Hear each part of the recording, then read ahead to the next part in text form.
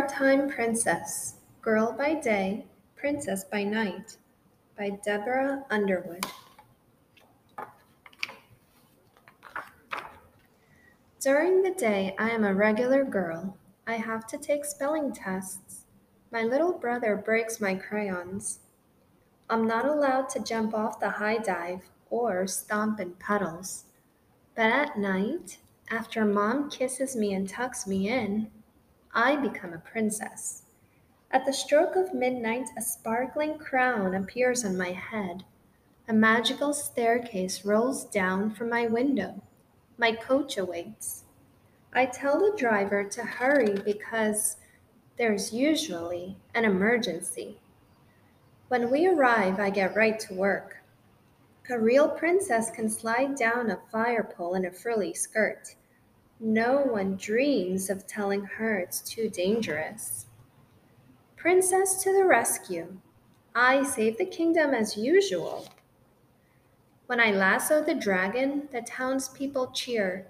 Lock him up, they yell. But I have a different idea. I invite the dragon to tea. It turns out he's just crabby because his little brother melted his crayons.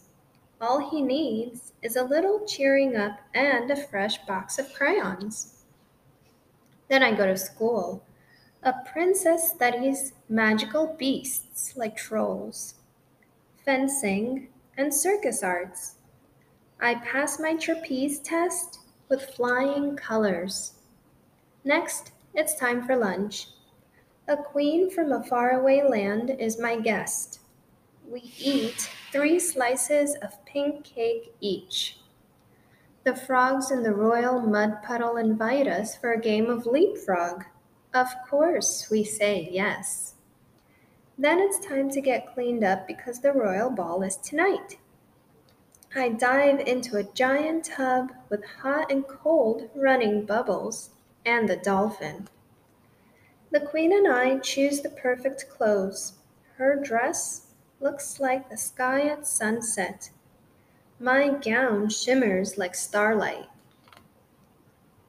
Everyone gathers for the ball, even a troop of big hairy trolls. Some of my subjects are frightened. Not me, because I know that trolls love to dance. Strike up the band, I call. The ball is saved. I dance with the head troll and the very handsome prince. Maybe I'll marry him when I grow up, but right now I'm too busy. I have lots of fires to fight and lots of dragons to cheer up.